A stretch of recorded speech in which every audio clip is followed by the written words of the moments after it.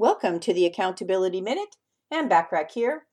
Values are the things that are truly important to you in life.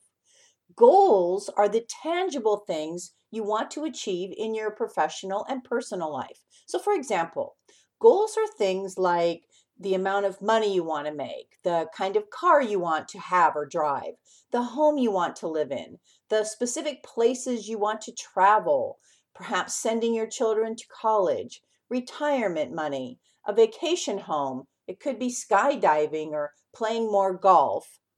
Those are examples of goals. Behavior is defined as the daily tasks and activities which must be consistently done in order to achieve your goals and derive the values, satisfaction, and fulfillment you truly desire.